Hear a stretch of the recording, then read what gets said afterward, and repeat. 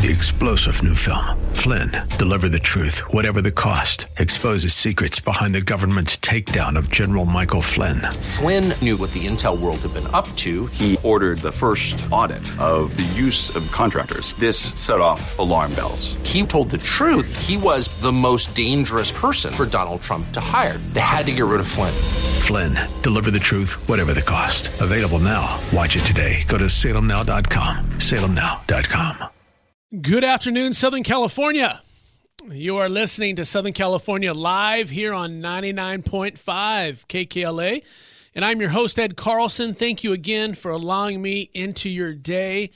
We had an incredible first hour. Hope you were listening. If not, you can go back later. Go on to kkla.com. You can hear the podcast of the first hour with Christina Bennett from liveaction.org. What an incredible show, first hour we had. But we want to hear from you as well in this hour, so give us a call at 888-52-TALKS. That's 888-52-TALKS, T-A-L-K-S. We want to hear from you. Well, the topic of homosexuality, as we roll into this second hour, just roll into it like it's not a big deal, but that's a big topic. But this topic of homosexuality and the Bible's response to it is too important. And the nuance is really too unique to think that listening to one message or even one series or one even radio segment on this topic is all that we'll ever need to have an accurate biblical perspective and biblical response to this controversial issue. So this hour, we want to look at what the Bible's response to homosexuality is. At the end of the day, it doesn't matter what I think, what you think. It's really, if we're followers of Christ, what does God say about it? And we know that the Bible is what should shape our values and our worldview if you are a Jesus follower. But today, I want to look at this piece of the issue as well, the church's response to homosexuality.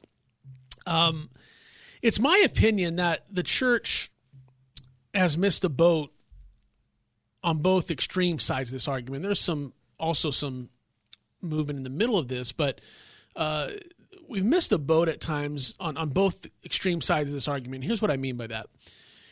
We have those that affirm the lifestyle wholeheartedly and celebrate it, a view that I would term as not biblical, and are militaristic in their view and intolerant of anyone who thinks differently. And then there's those that we have those that disagree with the lifestyle but show no love, kindness, or grace to an individual who disagrees with them, or worse yet, to those that are struggling with their same-sex attraction. And both, really, in my opinion, are unbiblical. And the debates about gender and sexuality are not going away. I think many times, and I can speak for pastors because I am one and have been one for a long time, as well as within the church. I think many times things come up in our culture, and they come up, and we think that perhaps maybe they're going to go away, or maybe they're just trendy, or maybe so therefore we're not going to talk about them. Or maybe we'll just kind of be quiet about them and hopefully they go away. But here's the deal. The debates about gender and sexuality are not going away. The issues are far too massive. The stakes are too high. The feeling's too intense for all this just to slip into the night. Now, I know we can't control the behavior or the attitude of the world. But as a church, the bride of Christ, we should ask ourselves continually, how then should we respond? When I grew up, I know that maybe many of your parents said this very same thing, but when I grew up, and I find myself saying it to my own kids at times, it's not what you say, but it's how you say it. Well, what we say, it's kind of half true. I mean, what we say is important. It is about what you say, for sure, because we can either be speaking truth or speaking falsehood. But the other part of that is true. It's not just always about just what you say. It's about how you say it. And I always want to be careful, not only as a pastor, but just a child of God, and we all should be, how do we respond in times where we disagree with somebody, even disagree with them passionately, about what the Bible says in an area, and especially in this area of homosexuality, because we're going to have those issues come up more and more and more. And as I said, listen, these debates about gender and sexuality are not going anywhere. They are a huge part of our culture. They're a huge part of what's happening in our world. And we don't, and here's the deal. Let me say this on our response, and we're going to have a special guest that's going to be on in just a moment that is just, his story is incredible. I think it's going to bring a lot of knowledge and light to this situation that at times can feel a little dark, that can feel a little muddied, and also going to bring you a lot of hope. But I want to say this: we don't have the right to throw out the fruit of the Spirit as we argue what we know to be a biblical mandate. I want to say that again. We don't have the right to throw out the fruit of the Spirit as we argue situations that we know are biblical. You'll never win a soul by shouting people down from your own self-elevated perch. All that being said, however, here's the problem that we have on both sides of the argument. And this is important, and I want you to hear this with my heart, because this is not a mean comment. This is just a truth comment. A rant is not an idea. A rant is not an idea, and feeling hurt is not an argument. I'm going to say that again. A rant is not an idea. It's a rant. And feeling hurt is not an argument. And we need to, on both sides of this equation, we need to remember that. How we make each other feel is not unimportant, though. But in our age of perpetual outrage, we must be clear that offendedness is not proof of the logic or credibility of an argument. These are difficult issues. These are personal issues. They're life issues for people. These are complicated issues. But we can never chart our ethical course by what feels better. We always remember that. This is probably a great thing you can tell your teenagers, but a great thing we can tell ourselves as an adult. We can never chart our ethical course by what feels better. But I want to start unpacking this a little bit more, and I want to get right to it because we have an incredible guest that I want to give adequate time to today. His name is Dr. Christopher Yuan, and Christopher Yuan has taught the Bible at Moody Bible Institute for over 10 years, and his speaking ministry on faith and sexuality has reached 5 continents. He speaks at conferences on college campuses and in churches. He has co-authored with his mother, which I think is a great story. He co-authored this book with his mom, their memoir called Out of a Far Country, A Gay Son's Journey to God, A Broken Mother's Search for Hope, and 100,000 copies sold and now in 7 languages. That's just so incredible, so awesome. He is also the author of Giving a Voice to the Voiceless. Christopher graduated from Moody Bible Institute in 2005 and received a master's in biblical exegesis in 2007 and a doctorate of ministry in 2014. Dr. Yuan's newest book, Holy Sexuality in the Gospel, Sex, Desire, and Relationships Shaped by God's Grand Story, was named 2020 Book of the Year for Social Issues by Outreach Magazine. He has been interviewed in many media outlets, including Christianity Today, In the Market with Janet Parshall, The Eric Metaxas Show, and The Christian Post. And we are honored to have him with us here today. Christopher, welcome to the show. Oh, thanks for having me on, Ed. Man, I read your bio, man, and I just feel less and less smart every single time I read it. I really do. I unbelievable. So good. Well, I want to get right. Only the grace of God. Amen. Well, I want to get right to it because this topic is so robust and at times can be very nuanced. So Chris, when I read an article on your book, on your book that had this headline, it said, "Former gay agnostic turned Bible professor offers thoughtful and practical guides for biblical sexuality and godly living." I was like, I have to have this guy on this show and allow our audience to hear your story and your take on such a controversial topic. So I just want to get right to it. For those who are unfamiliar with your personal story, can you just give us a brief overview of how you came to faith in Christ and what happened? Yeah, I wasn't raised in a Christian home. I wrestled with my I wrestled with my sexuality from a young age. I'm from Chicago area, and I'm back then. There weren't many Asians there, and so I was picked on for that. I was picked on for not being good at sports and, enjoying the arts. And but I wrestled with my sexuality from a young age. Actually, it was 9 years old that I realized that I had these attractions to the same sex. It was after I came across pornography at a friend's house. But I was too afraid to tell anyone. I kept those feelings hidden through high school, college, even the Marine Corps reserves. And, it wasn't until, actually it was until my early 20s when I moved from Chicago to Louisville, Kentucky, where I was pursuing my doctorate in dentistry. And I came out of the closet and, I just announced that to my parents. And, after that, the typical kind of response, my mom, and she's I don't know if you've heard of the nickname, Tiger Mom. A lot of agents, they kind of try to control the situation and fix it. And so she actually gave me an ultimatum, and she said, you got to either choose the family or choose this. And I mean, for me, this was obviously what I really believed at that time was this is who I am. And if you can't accept me, I've got no other choice but to leave. So I went back to Louisville, and I was like, fine, whatever. Well, amazingly, through that crisis, Ed, my mother came to faith, and then my father did as well. Wow. Well, I went the total opposite direction, wanted nothing to do with Christianity, nothing to do with, what I saw as, their silly newfound religion. And I just began doing what all my other friends were doing, and that was just have fun, party it up. I mean, if there is no God, you might as well have fun. And so just like all my other classmates, they were going out on the weekends, going out to the bars, going out to the clubs, and I was also going out to the gay clubs. And I spent most of my free time there, went from relationship to relationship, seeking intimacy and happiness. And I also began experimenting with drugs.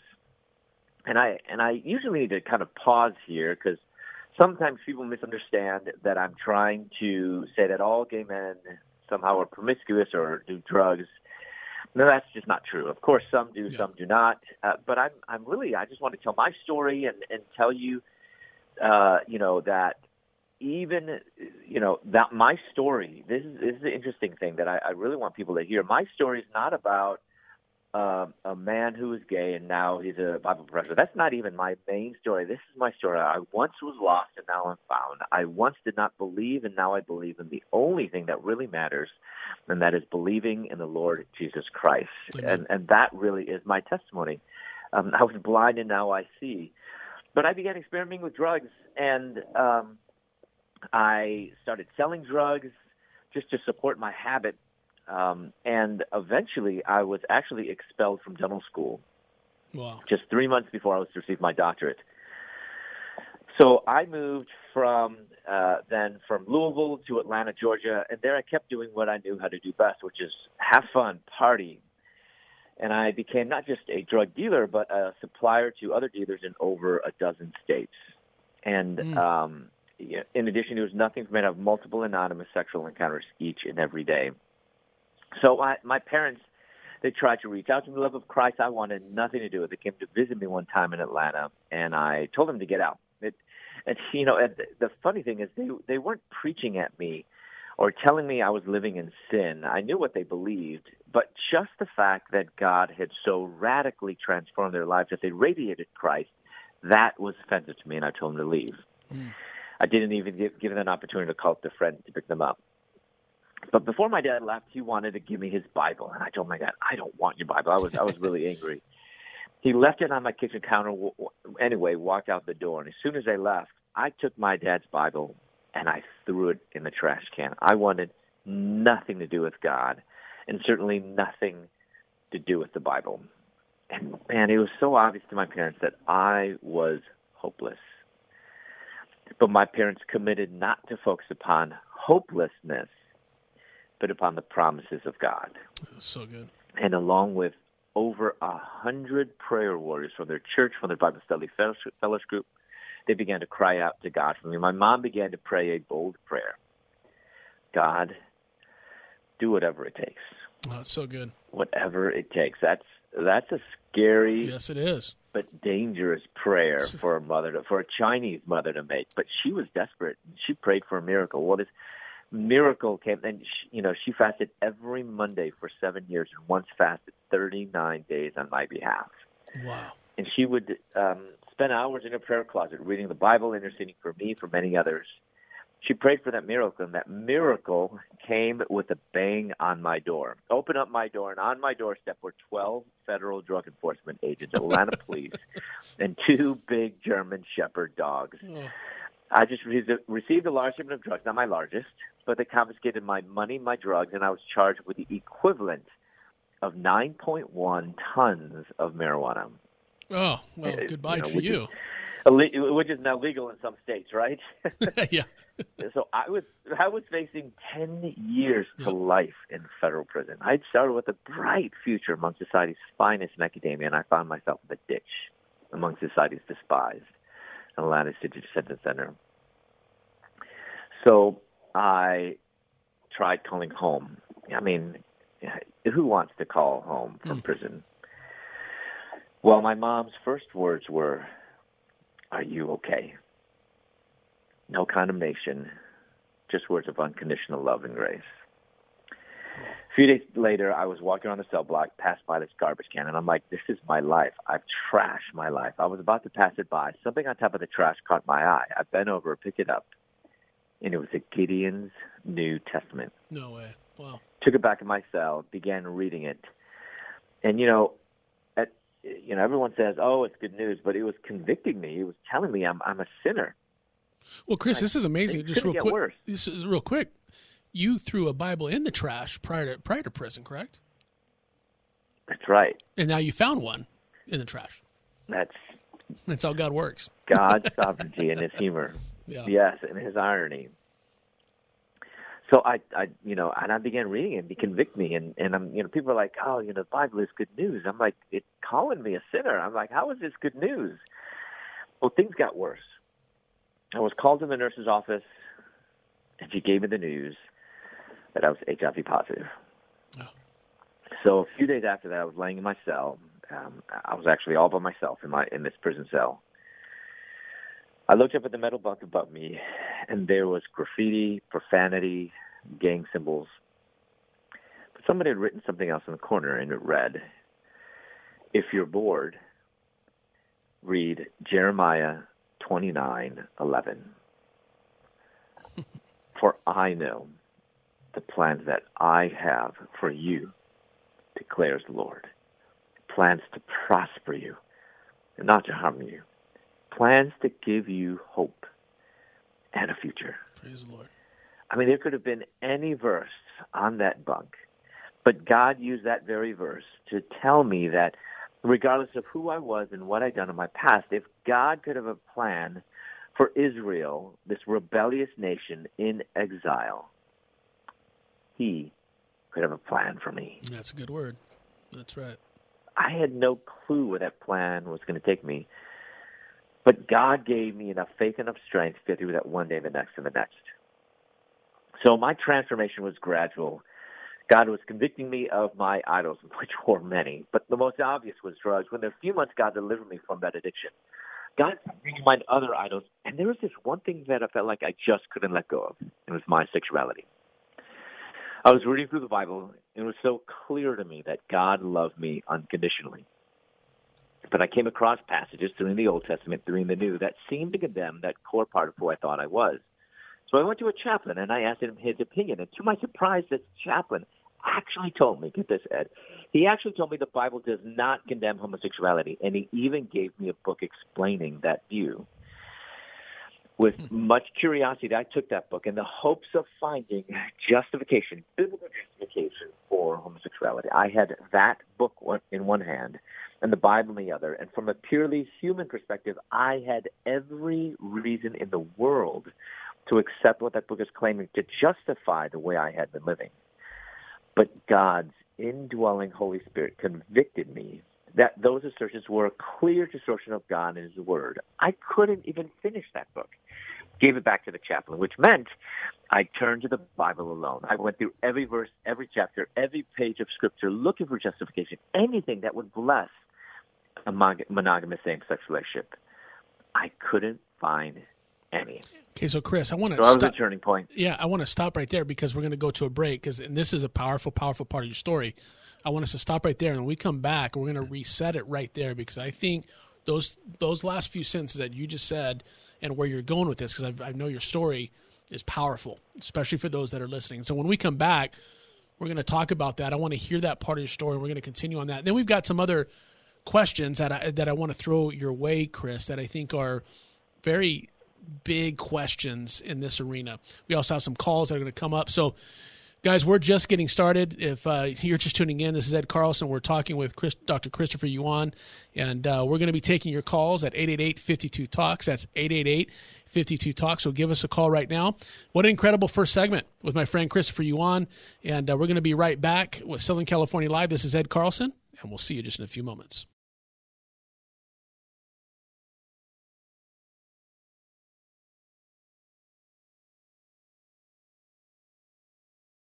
So how does the love of God, as demonstrated in the gospel, inform how we share Christ to those in the gay community around us? Well, I think at first we need to recognize how the world right now is emphasizing love. You've probably heard the phrase, God is love. And that is so important. Yes, God is love, but that's not all God is. And we also need to recognize, well, is there a difference between maybe a secular understanding of love? In other words, just kind of be and let be. And is that different from God's understanding of love that says, for God so loved the world that he gave his only begotten son? That love also means, Romans 5, that he loved us not when we were good and not when we were in agreement with him, but actually while we were still weak, while we were still sinners, while we were even enemies. And so it's that understanding of love, that love doesn't mean agreement. Love doesn't mean that we have to come in line with our political positions or even our agreement on what is right or wrong, but love is transcendent above all of this, that holds fast between grace and truth. Sometimes we dichotomize between love and truth. And I think that's actually wrong. There is no love apart from truth. 1 Corinthians 13, that love rejoices in truth. So actually, love, I think, is the full embodiment of being full of grace, full of truth, as Jesus came, John 1:14. That was an audio clip of our special guest, Christopher Yuan, speaking on the importance of understanding and exhibiting God's version of love in this world, and especially as we connect with those that are part of the homosexual community. This is Ed Carlson, and you are listening to Southern California Live here on KKLA. We have been talking with Dr. Christopher Yuan, author of the book Homosexuality, and we have been discussing his radical transformation in life that happened through Christ, as well as discussing what the Bible says about homosexuality, or perhaps even a better question, as Christopher has posed in the title of his book, what does the Bible say about homosexuality? So we're going to be still taking your calls and your questions this segment, so please give us a call at 888-52-TALKS. That's 888-52-TALKS. Christopher, right before we went to the last break, you were talking about, and you're transitioning into, you just got a Bible, you're in prison, you got this Bible out of the trash can, and all of a sudden, God just began to do some incredible work. If you could just, in the next couple of minutes, kind of tell us how that all came about. Yeah. So, before the break, I was looking through Scripture to find any verse that might bless a monogamous same-sex relationship. With the whole Bible, couldn't find any, so I was at this turning point. Either abandon God in his word, live as a gay man, pursue a monogamous same-sex relationship. Now, this is important. By allowing my sexual attractions to dictate not only who I was, but also how I lived. Or abandon pursuing a monogamous same-sex relationship. How? By freeing myself from my sexuality, by not allowing my desires to control who I am, and live as a follower of Jesus Christ. My decision was clear and obvious. I followed Jesus. And as the days and the weeks and the months of abstinence passed, I realized that my sexuality should not be the core of who I am. I told myself before, God loves me unconditionally. That's true, but don't we as sinners like to add to God's truth? I added, so therefore he doesn't want me to change. But after reading Scripture, I realized that unconditional love is not the same thing as unconditional approval of my behavior. That's good. And that's important. Unconditional love is not the same thing as unconditional approval of my behavior. My identity should not be defined by my sexuality. My identity should be grounded in what I'm tempted to. My identity is not gay, is not ex-gay. It's not even heterosexual for that matter, because my identity as a child of the living God must be in Jesus Christ alone. And is that what God says, be holy, for I am holy. Amen. Is that what you kind of put in your identity? Is that kind of in your book? I'm sorry to interrupt you, but there's this term that I have right here that just really stood out to me, and I think that's kind of where you're going. You relate identity with an important theological term called theological anthropology. Yeah. That's a big word, but unpack that for us a little bit. Yeah, so theological anthropology, it's the reality is we have put our identity in the wrong thing. And yes. That's why people say, I am gay, I am straight. But that should not be who we are, but how we are. And so theological anthropology actually tells us who we are. We're created in God's image. But also, we are fallen. So when people say, and this is from birth, we're fallen. From birth, we're created in God's image. So when people say, well, I've been this way for as long as I remember, well, we've been sinners for as long as we remember. So, but we're also created in God's image. So which is it? We can't just automatically say, well, I've been this way for as long as I remember, so therefore, this is bad logic, therefore it's right. Well, no, because like I said, we're sinners by nature from birth. And so theological anthropology helps us to better understand that, yes, every human being is created in God's image, so that means we have value and dignity, but we're also, every one of us, every human being is fallen. And with that context, it really helps us to understand who we are in Christ. Yeah, amen, amen. Now you wrote a book called Homosexuality in the Gospel. Now, yeah. First of all, I love the title, but can you explain this term homosexuality? How did you come up with the term, and what does it mean? And what do you mean by God's grand story, and how does this shape our understanding of sexuality? Yeah, so the subtitle is, Homosexuality in the Gospel, Sex, Desire, and Relationships Shaped by God's Grand Story. Now, God's grand story is essentially the redemptive arc of God working in his people. And so it's creation, fall, redemption, and consummation, kind of end times, when we're going to be with him in eternity.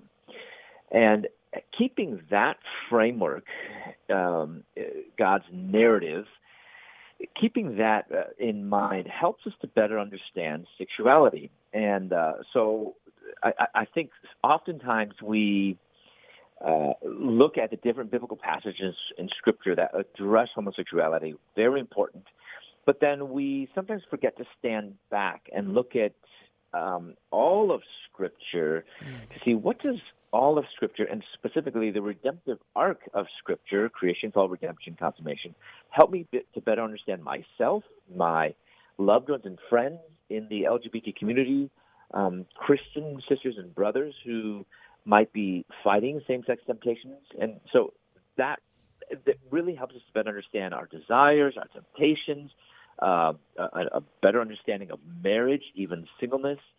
So I think that was something that was missing in the conversation as we look importantly at the passages, but aren't looking at sexuality in light of God's grand story. Yeah, I've got like 2 or 3 questions that I know are going to take some time, and we have about a few minutes left before we have to go to another break. So I'm just going to give you this question, just kind of in a synopsis, a couple minutes. Answer this for me. You talk about this, homosexuality and theological anthropology, and you did a great job explaining that. What are the negative consequences, though, of getting that wrong? A lot of people are getting that wrong in their life. What are the negative consequences of that?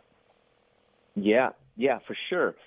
So there's a few things. I mean, one, you get those people that are like the arrogant condemners, and they look down their nose at those gay people. Well, and these are Christians who are actually forgetting that every human being is created in God's image, but by the grace of God go on. So that's one. Another one is making it's putting it in the wrong category, that sexuality is, a part of who I am. But we realize that actually we're not put in categories according to our sexual desires, or any desire for that matter.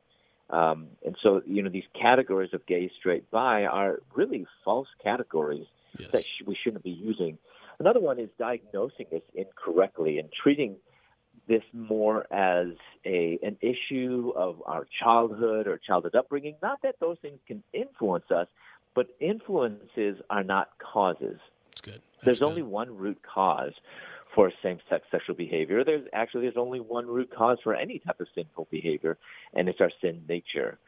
And unfortunately, when we try to place the blame on our past, which ends up placing the blame on on others, we're not really putting the blame squarely on who it's supposed to be, and it's ourselves, which really then gets to the core issue, because if that is the true problem, which it is, our sin nature, then Scripture has already provided that answer, which is Jesus Christ. And I know that sounds really simplistic, but doesn't salvation also seem really simple? You don't have to do anything.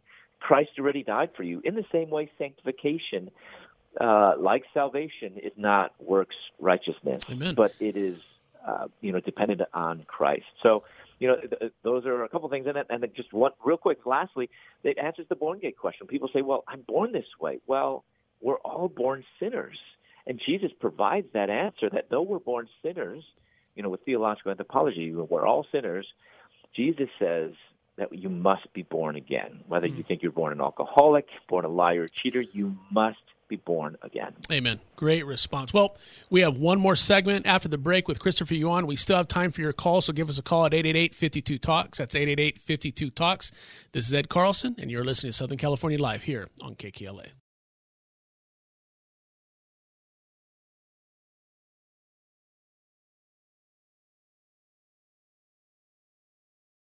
Welcome back, everyone. Thank you so much for listening to Southern California Live today here on KKLA. What an incredible show we've had today. And here in our second hour with guest Christopher Yuan, spent this entire second hour with us as we have been tackling the topic of homosexuality and a biblical response to it. Christopher, one of the things that has become difficult at times, especially for the follower of Christ who doesn't believe in the homosexual ideology, is how do you deal with the segment of that culture that at times can be very militaristic in their views and even in their treatment of those who disagree with them? And I know it goes both ways, and so, but at least I'm speaking now for the Christian who comes in contact with somebody that is, and we talked about it earlier this week. This happens. Talk to us. What do we do with that? Well, I mean, I think it's realizing that oftentimes it's not a big, like you say, it is not a big segment of the gay community, but it seems like people are kind of getting angrier and angrier, even those who don't identify as LGBTQ+, as the alphabet soup and the acronyms kind of keeps growing and growing and growing. But, I found that actually, even though I am on social media, but I don't actually engage that much on social media because, being face-to-face with another human being brings, how people are just more humane. It's talking to a real person as opposed to kind of picking a fight on social media is easy. In addition, activists oftentimes like to go in groups because there's this mob mentality. Yeah. So I actually think it's best, and I try to do this, as much as I can, is that I just try to engage people just one-on-one and say, I'd love to hear, and this is, a good lesson for Christians who might in the workplace or whatever, people might call us out in front of everyone else, and I just don't. I get it. Having been on the other side, being an unbeliever, I understand where Christianity just seems silly because you don't have the mind of Christ. I mean, there's just the world is so convinced there is no God, so it makes it foolish to think that why would you believe in anything, a book that's written so long ago. So I just try to engage with others and sometimes just listen to their story. Listening doesn't mean that you're in agreement.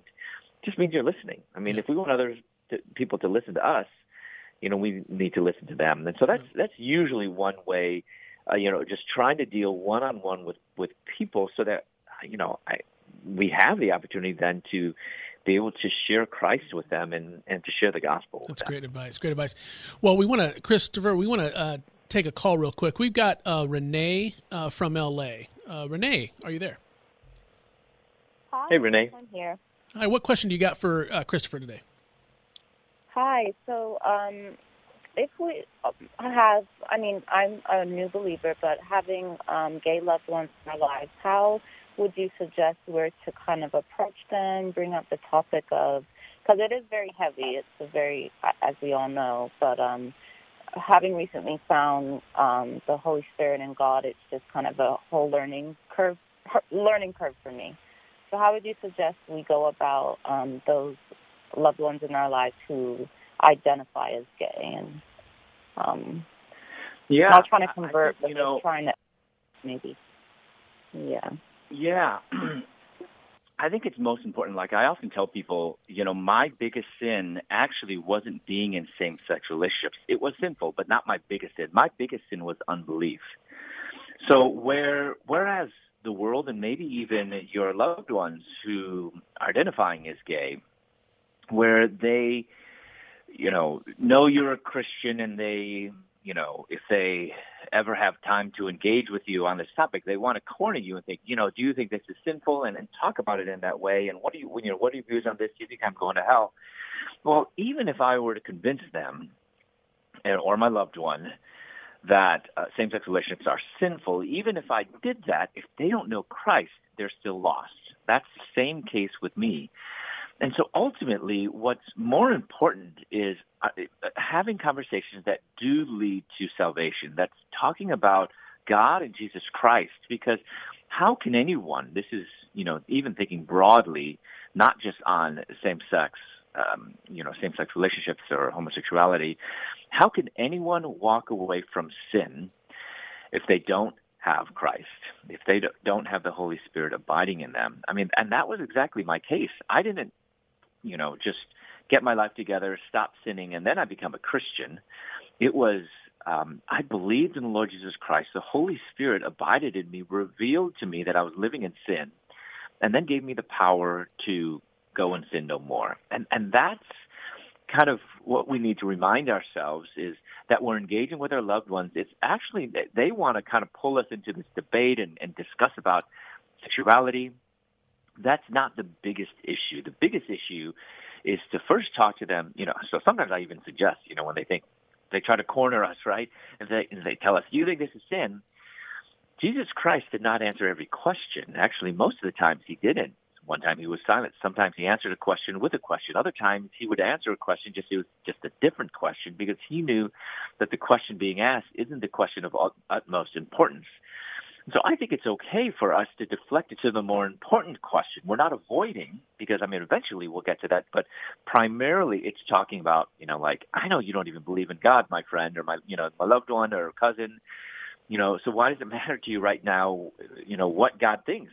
What's more important is let's first talk about the existence of God and his son, Jesus Christ. Those type of conversations definitely lead to salvation. I think that's the same thing. But with that being said, sometimes when there's so much, tension in the air, sometimes it's just showing people that we see them as people as well. We need to, as we say, sexuality is not completely, it's not the core of one's being, but sometimes we make it like their core issue, whereas their core issue is just rejection of Christ. That's really the biggest issue, and making that an issue, and putting that on the forefront as opposed to that one sinful behavior. For example, if I had a cousin who was sleeping with his girlfriend, I'm not going to keep trying to bring up that him and his girlfriend are living in sin, and that's not at all minimizing that sin. It's just realizing that my main goal is that my cousin and his girlfriend would come to know Christ, and I want to seek opportunities to share that gospel as opposed to simply sharing about morality, because morality will never save anyone. We talk about their being sinners and their, our need for Christ, but ultimately those type of conversations are not always exactly the same thing as just simply about talking about sexuality. That's good. That's really good. Renee, thank you so much for that call. What a great question. Christopher, so I need, if you can give me an answer on this one question, and then in about 1 minute, because I want to leave some time at the back end here for a couple minutes to talk about your book and how people can get a hold of that, how people can get a hold of you for speaking engagements and books. But here's a question, and it follows up with what we were just talking about right there and Renee's question. But what about those that profess Christ? That, and I hate to use the hyphenated Christian, conservative Christian or progressive Christian, but there are many, say, progressive folks out there that claim Christ, but say homosexuality is right. We got a call just a few minutes ago, but they didn't want to come on the air. But the question was, how do we know that God is against homosexuality? I know it's a big question. 1 minute, but how would you answer that? Yeah, well, how do we know? I mean, Scripture is very clear. I mean, I did studying, and there's 6 Bible passages. Oftentimes, people like to deconstruct them, and they often say, well, we're looking at context. People don't realize there's right context and wrong context. But ultimately, these 6 passages are actually tied together. 5 of them are all tied to Leviticus 20:13. Romans is tied very clearly to Genesis 1. So the key to really to proper biblical interpretation overall is making sure that we use Scripture to interpret Scripture and reading the Bible canonically. That means all 66 books of the Bible are not separate books, but they're unified by the Holy Spirit. But if someone who can say, oh, I can be gay and I can be Christian, we need to remind ourselves, 70% of Americans, right, Ed? 70% of Americans say they're Christian. Wouldn't that be amazing if that was true? Exactly. It's not, which means we have our work cut out for us. We as Christians here in America, though we live in a seemingly very Christian world compared to Europe and everywhere else, China, the majority, even of that 70%, are not born again. Yeah. I need to look at their lives. If there is unrepentant sin in their life, well, I need to question. The Holy Spirit's job is to convict us of sin, and if that person isn't feeling convicted, then maybe the Holy Spirit is not abiding in that person. Now, when it comes to is that person saved or not, the issue with that question is we only see things bound by time. That person's story is not over yet. God is still writing that person's story, so we don't know what 10 years from now that could be. And so I think it's less about is this person going to be saved or in heaven or not, and it's more about this person is living in sin right now.